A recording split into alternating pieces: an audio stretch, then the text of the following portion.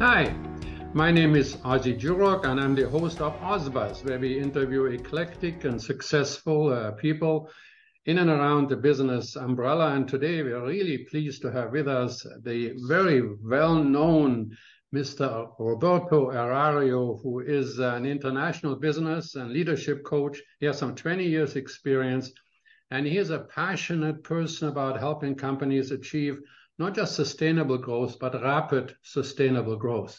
And he's a certified scaling up coach, and he's going to tell us what that is in a minute. And he has worked with Fortune 500 companies, and in particular also high growth small companies. He works with leaders personally. His approach is practical. He's results oriented. And he's a firm believer in the power of clarity, focus, and execution. Wow, I'm really looking forward to get a little bit more focus and clarity myself. Welcome, Erario. Hi, Ozzy. So great to be here. Thank you for inviting me. Can you tell us a little bit about your background and your experience as a business coach? And how did you get started? Yeah, so this year is a special year for me because it's been 20 years now that I've been coaching companies and leaders.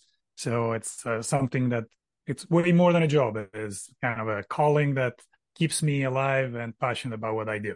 And I got into this from my previous executive position in the banking industry, where I was getting a lot of value more externally than internally. And when I realized that what really fed my inner part was helping others and supporting growth, I got into coaching initially as an executive coach. Then I started getting more and more into business leaders and see how they could improve also the business dynamics. And that's how eventually now I'm doing business coaching for mid-large organizations, as well as supporting leaders within those organizations. And I just love it. So now it's been 20 years and still in love with it. So it must be a good thing for me, I guess. Well, I'm sure you have also over the time you have developed a methodology, right, that you use as a basic principle. So what would be sort of the key principle of what you teach? Yeah. So let's say that in the last 20 years, I've been acquiring a lot of certifications and knowledge, because in the line of work that I do, you need to be constantly up to date with best practices, but also up to date with what is working in a different dynamic, right? Yeah. I mean, right now we have AI, we have pricing that becomes really relevant in a market, considering inflation and everything that is going on right now. So within all of that, I specialized in one methodology that over the others I use the most, that is scaling up. And scaling up is an interesting methodology because it's a real platform in a sense. Like you can plug in different thought leadership models. So you can plug in leadership components or pricing components. But the framework of scaling up is identifying 4 main areas to support companies' growth: people, strategy, execution, and cash. So ultimately what you need to do is, in a nutshell, you want to make sure that there is a culture of happiness and accountability when it comes to people. So you get the right people on the bus. You look at strategy and say, how are we differentiating ourselves? How are we positioning ourselves in the market, in the eyes of the customer, but also internally, where everybody understands what we're trying to do? Then the third component is execution, where if you want to be profitable and efficient in the processes that you run, you need to have a proper execution. That means you can have the best, brilliant strategy in the world if you don't execute it properly. And I know that this is you've been saying this for so many years. I've known you for, I think, 12 years now. And since the first day when I heard you speaking, that was all, right? It's all about action. Right?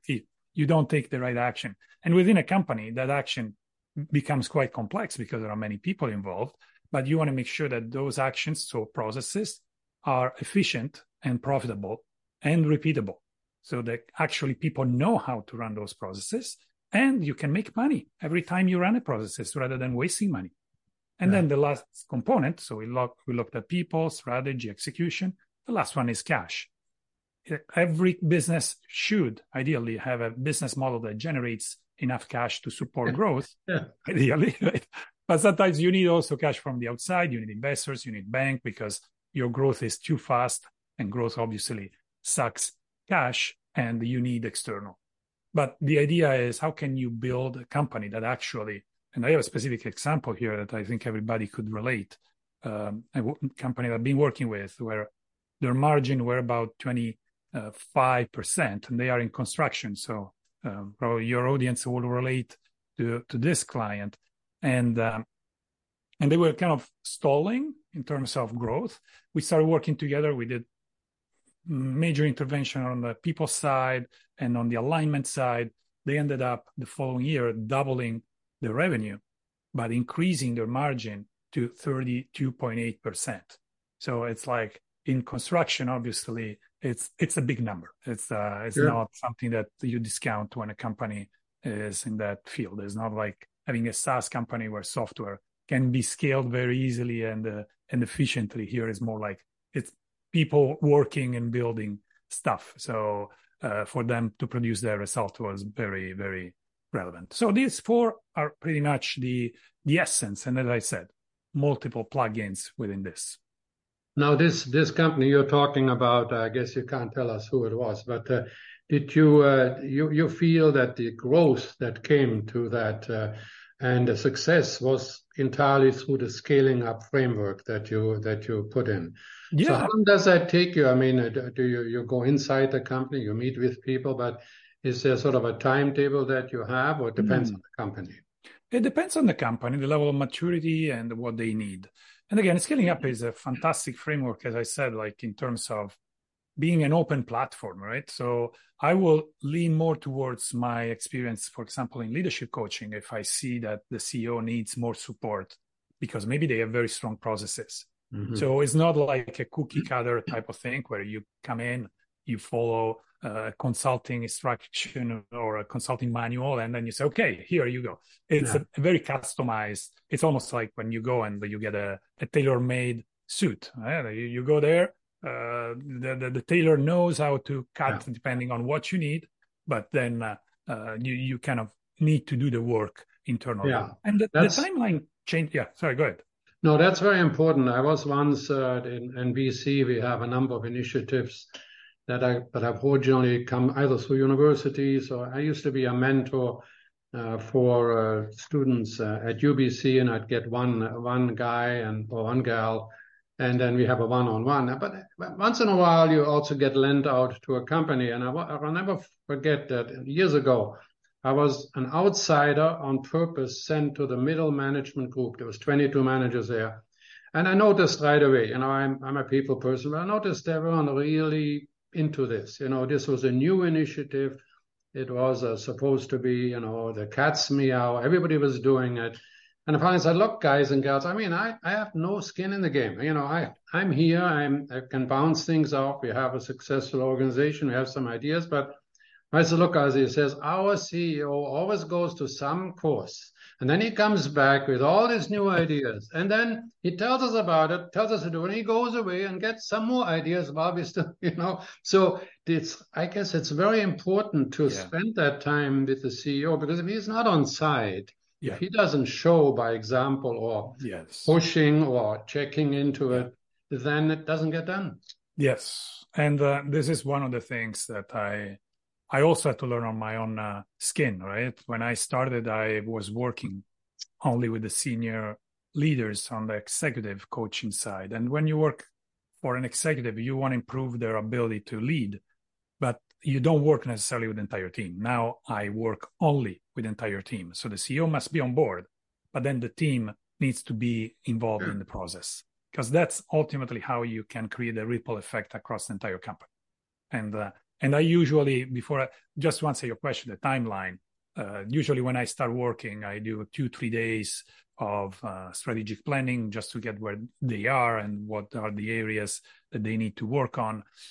We do some assessments before, or do some one-on-ones interviews, kind of get the feeling and the connection about what is the company challenge, constraints, opportunities right there from my perspective.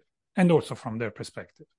Then we start working, and every month we meet, like 3 hours, depending on the size of the company. Ideally, it's kind of a 3 hour every month. And then every quarter, we kind of review the last 90 days for a full day. We review the last 90 days, we plan the next 90 days, we go deeper into some part of the strategy, and then we rinse and repeat. Like they are in constant progress. Within 1 or 2 quarters, they get really accelerated. They get more aligned around what's really important. And the growth accelerates dramatically. Within 1 year, they just see things going through the sky. Now, does it always happen? Of course, it's people dependent, right? It's nothing magical behind this. There is people that want to do the work. They get frustrated when they can't see the results. Most of the times, because before I start working with a company, I really want to make sure that there is a good fit. It's almost a relationship, right? I mean, you can't build a friendship with somebody or go on a trip with somebody that doesn't share the same approach.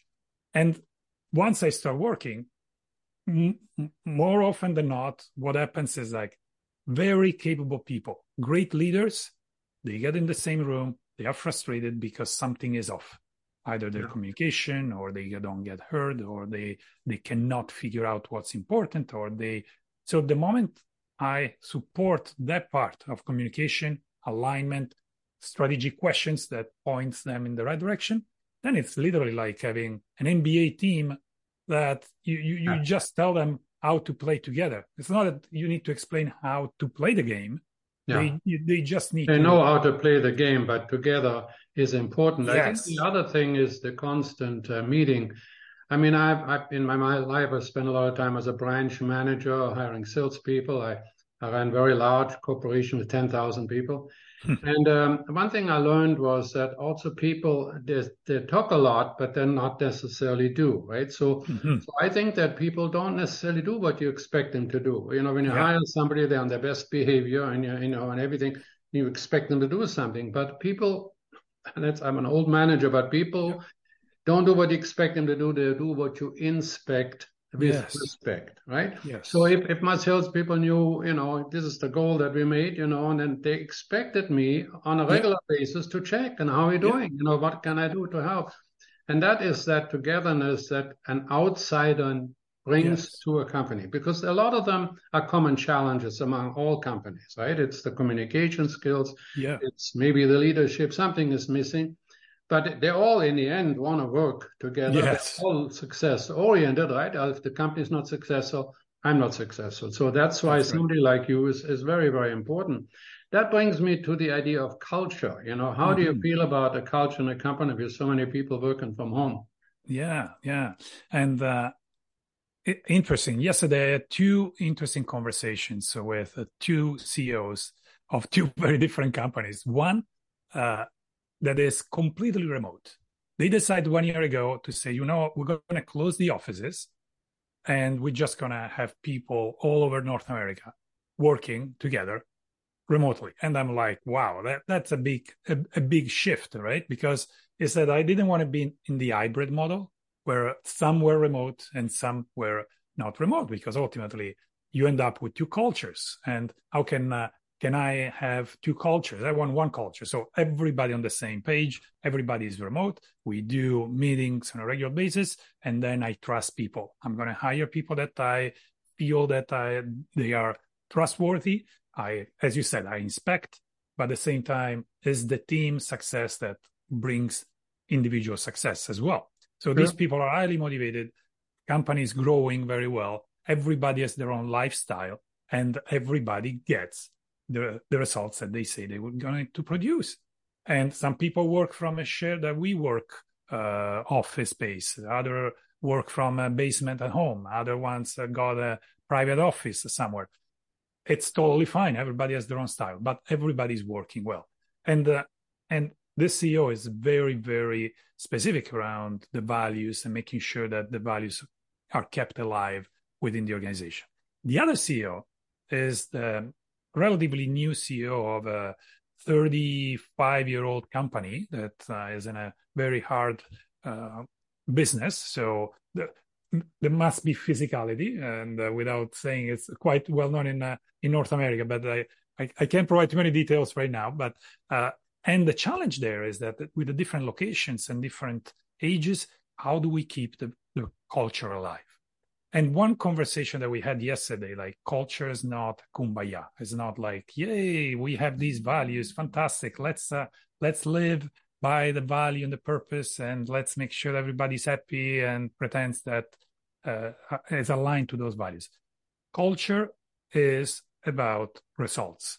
Culture is about building a tribe.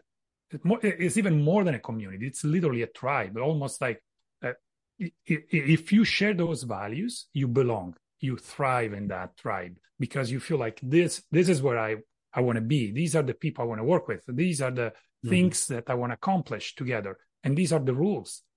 If you don't belong, you just say, these are for me crazy, right? Yeah. They're too weird. I don't belong here. I don't want to be here. I don't like that. And that's totally fine. So the culture allows you to create that bond among people, but it's not just, again, some abstract concept, is what allows things to happen. Because I'll give you a specific example. If somebody doesn't belong to a community or to this tribe, the way I define it, ultimately they will not collaborate because they will talk to somebody who is different from them, who believes that something important, like going the extra mile or being completely open and vulnerable, is not acceptable. The other ones believes that is acceptable. They will not cooperate. Now, remove collaboration between two teams, and now here you go. Like here you have a lot of effort in two different directions. And that's what ultimately we want to create. So culture is literally the foundation of strategy, is the foundation of execution, is the foundation of cash management. Without that, everything else becomes very loose. Can you make a successful company without that culture?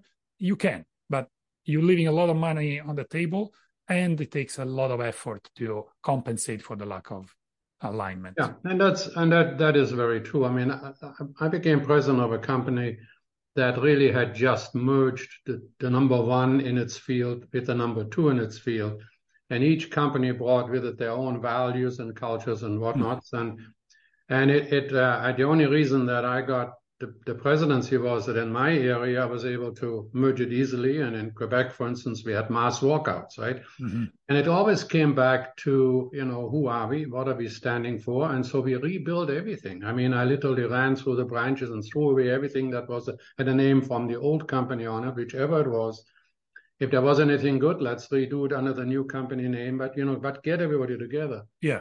But I found, and that's probably what make it difficult for me today, at head office we had 3,000 people, and we designed the coffee stations, we designed a little coffee shop, we designed places where people would meet. Now, we had, as you pointed out, the new world was in everybody's mind because we really went to emphasize the new structure, the new name, the ethical structure, all of the wonderful things that we felt we were. And we reinforced this continuously. But I felt it helped. They were all in the office, right? So for me to now be in charge, I want them back, right? It's like I want to knock them on the shoulder and say, how things going, I mean, if as a working CEO. So it's to be able to be totally separate. Where does the inspection come in? How do you handle that? Okay, that's obviously, you point to a very challenging element right now because many companies are struggling with that. Like, how do I create that connection? And a couple of elements come to mind. One is that the inspection comes from sharing the priorities across the entire team, leadership team, obviously, not necessarily the entire company, possibly also the entire company. But what happens is like the inspection doesn't become just one-on-one, but it becomes one-to-many. It's literally like, back to the analogy of a player, a single player is not accountable to the coach, is accountable to the team. Oh, yes.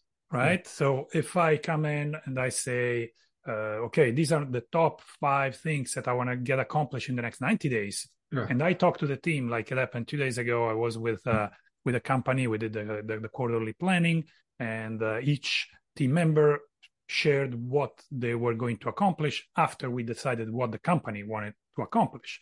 And sure enough, when each individual said, I'm going to do these 5 things, there were other people from the leadership team asking, are you sure? I mean, I need your help with that. Or can I help you with the other project? So there is now a moment of cohesion, because it's not anymore my silos. It's not just anymore what I'm going to do, right, but it's more like how I am contributing to the success of the team and the company. So everybody now knows what everybody else is doing. And every week, they're going to review those 5 things. Are you progressing? Are you green? Are you yellow? Something is going on? Are you red? Something got blocked, stopped, that you need to change. How can we support? Because if you fail, the team is failing. Yeah. And so it's really communication continued. It's maybe not a copy station. Maybe it's a Zoom meeting every second day by the CEO, or maybe it's somewhere. But people need to still have that sense of belonging, I feel. They do. And the inspection, I always make sure people don't do what you expect. You do what you inspect, but respect. You're not with respect over their shoulder and saying, hey, what you're doing wrong or what. Now, with all of those things, that is absolutely vital to have, in particular in this new world, to all of the challenges and the questions that people have. And we have people that are, quitting more often than we did before. We have the crazy world. We have an economy supposedly going to recession, but at the same time, in October 2023, we have full employment, and it's hard to keep people. I mean, what advice do you have for attracting and retaining top talent in a company?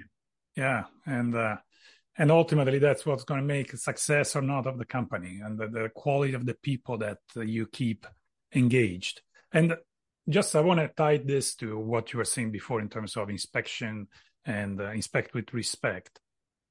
I think that when people have full ownership about what they committed, then they are also willing to execute on what they committed to achieving. Therefore, when there is full transparency, everybody can access a spreadsheet where I can see what your 5 priorities are, when you can see what my 5 priorities are. And every week we review that. There is a full transparency, full support, and I own those 5 things. So I don't even see your inspection or your questions as a micromanagement anymore, but as a way for me to be kept accountable for my work.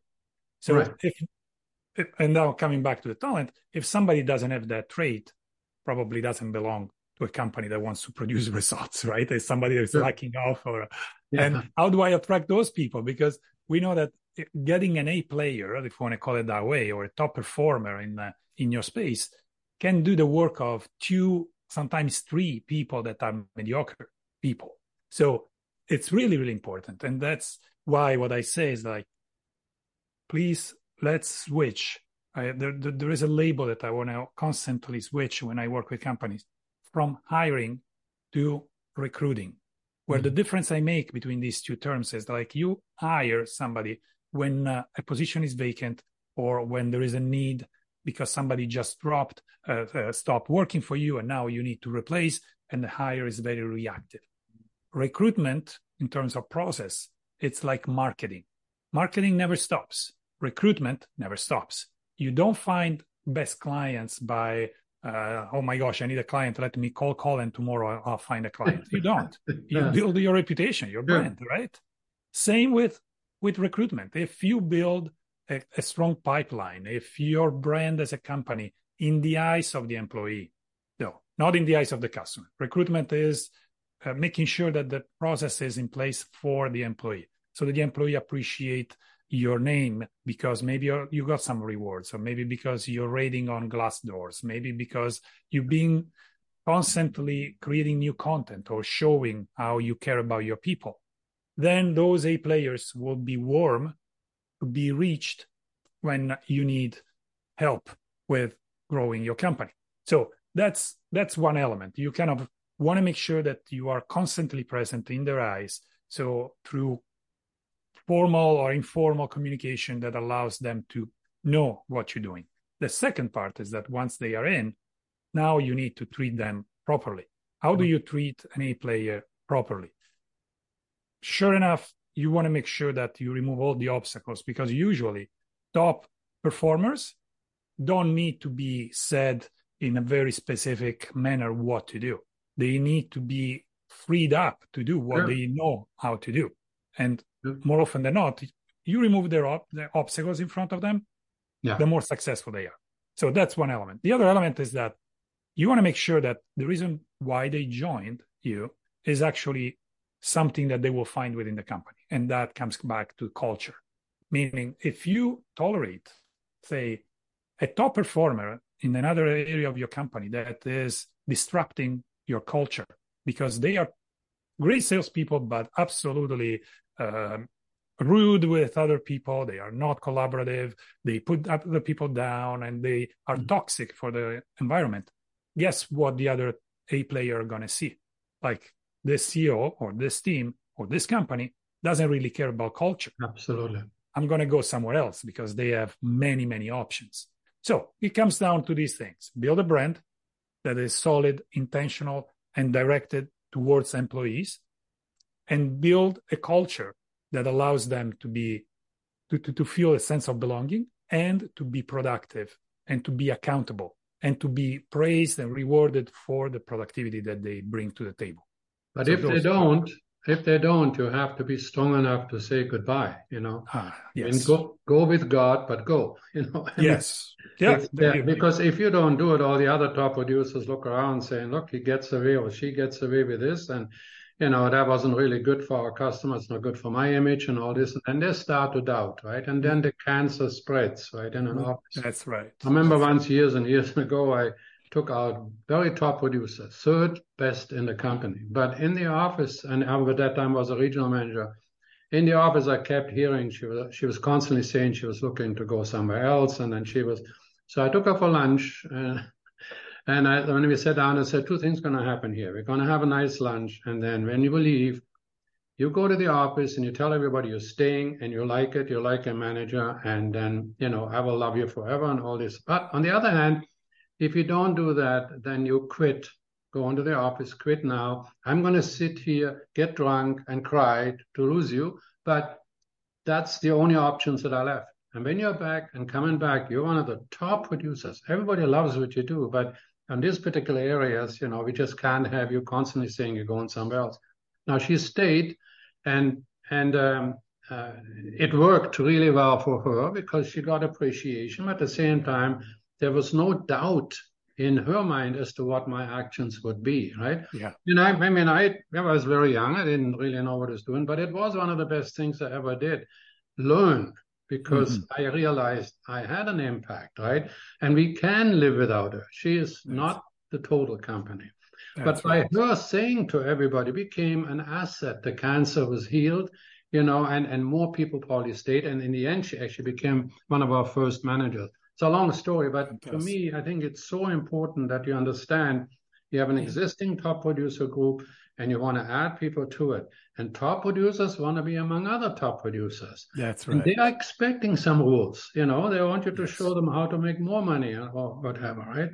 Now, you're in an environment that is probably, we've never had so many changes ever. The business environment is just unbelievable. Here we have every numbers, every metric that we're using is different. How do your methodology, how does it adapt to new challenges and opportunities? Yeah, as I mentioned, like having kind of an open platform rather than an instruction manual allows me really to pull in whatever is needed for the situation, right? And right now, again, pricing and compensation are probably the two most important pieces in such a dynamic microeconomic environment. So where you actually have these challenges on the price, as you said, like inflation, are we going to go into a recession or not? How are we going to price our products? All that dynamic needs to be examined and needs to be taken care of. On the other end, you have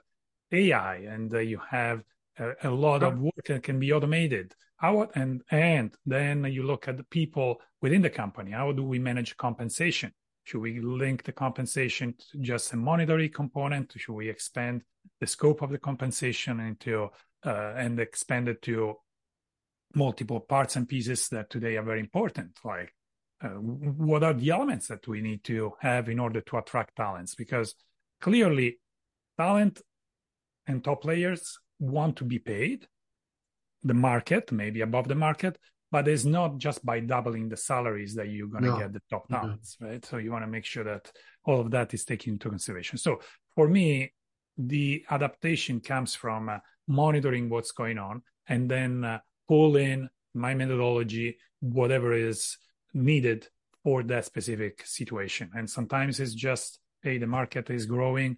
We need to differentiate ourselves. So we need to double down on strategy and positioning. Other times is the market is not growing. We need to increase efficiency. So let's make sure that the KPIs are proper to increase profitability and decrease cost, and making sure that people can rely on those processes. So it's a constant evolution. Well, the other thing is, and I think it's important to have an outsider, a credible outsider coming in. You know, if the middle management wants to achieve that, they take a do-it-yourself management book on how to restructure. The buy-in may be not as simple as if they see you and they say, look, we worked with all of these corporations, and that's what we found out. I mean, look, you're a scaling up certified coach. I mean, you know, you've learned to support and the resources that businesses need. But how do you, so when you implement a framework, it's always different for every company, or do you have certain rules that first have to be achieved? You wonder, like, how I implement actually the framework within the company. As I mentioned, like it is really different from each company, and my understanding comes from the first assessments that I ran, and the human component as well. Like, where do the leaders stand within the company? There are leaders that have been in the company for so long that they see only their way, and they are really not interested in scaling the company. Other ones that are just yes men and yes women, women just to say I'm okay with whatever the CEO says as long as my job is not jeopardized. And then you have the ones instead of like, hey, I have ambitions. I want to grow the company. I want to get to the next level. And that gives me already the area. Where do we start? Do we start with people? Usually that's where you want to start. But what is the main challenge? Is it the people side, or is it on the strategy side? Is it on the execution side? Is it on the cash side? So once the assessment comes in and I interviewed all the leaders, then I propose a plan of action. Say, okay, let's start investigating this. Now, I don't have all the solutions, because obviously I'm not coming in as a consultant. Every company is different. Every company is different. Sure. Absolutely. But what I come in with is the ability to ask questions and to create a structure within which they find their own answers. And we are going to investigate where to find the answers. So for me, it's literally, and this what allows me to have a very wide range of sectors and companies in different sectors and industries, because ultimately it's about how are you running your company? What type of questions are you asking? Where are you looking for the answers? How do you structure something that is reliable and over time? So coming in, if I see that there's a cash problem, okay, the first session, the second session is going to be dedicated to fix that problem. And it can be cash flow, or it can be maybe the business model that needs to be perfected.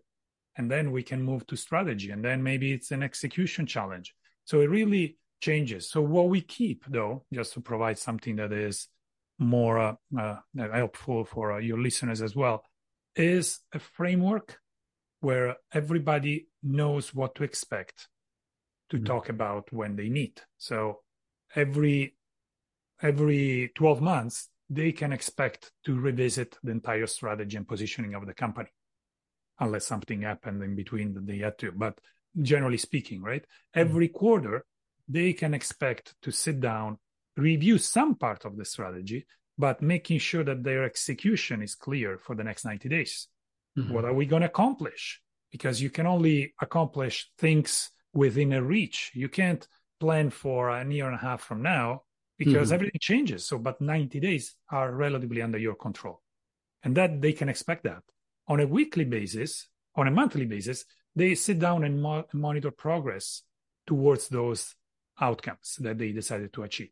And then on a weekly basis, they get together, they monitor quickly what's going on, but they also solve problems. And then on a daily basis, they kind of review briefly what is going on in terms of just a quick update. So ultimately, they come to each meeting with a clear purpose, clear outcome, structured agenda, and they know, okay, we're going to talk about strategy this day. We're going to talk about execution this day. So there is no confusion. And you don't start a meeting talking about strategy, end up, who's going to send email to the client that wrote yesterday? Because that's what creates confusion, right? It's you want to make sure that this is taken care of. Well, and that's what we started out. You believe in the power of clarity, right? Yeah. Power of focus, right? And then, of course, execution. And, Yes. The thing is, we all have these words, and we all know that Tom Peters had In Search of Excellence, and then he had all of these answers, and then half the companies went bankrupt afterwards. What I like about your approach is that every company is different. Every company needs a special attention. Yeah. It needs somebody that can understand all the vagaries of a company. And that's where experience comes in. You've been 20 years scaling up certified coach. So when they hire you, you bring with them that wealth of experience that you gained with the whole gamut of companies that you have worked with. Now, for the listeners on the podcast, we will have a contact information. We have a website. And will you allow us to put your email there? Of course, yes. Yeah, and so that'll be there. And then certainly if you're watching this on YouTube, all the information is on the bottom. Do you have some final words for us, Roberto? Yes. And the final words would be whatever you want to grow in your life, especially now, let's talk about the business side. Just make sure that you do it with passion, that is aligned with your passion. Otherwise, you're going to build a golden prison. And you don't want that. I love that. A life with passion. I certainly am 100% behind you. I believe that. So thank you so much for taking the time. And all the listeners, I would urge you to go to Roberto's website and be surprised with some of the super specific information that you find there that'll help you. Thank you very much. Thank you, Ozzy.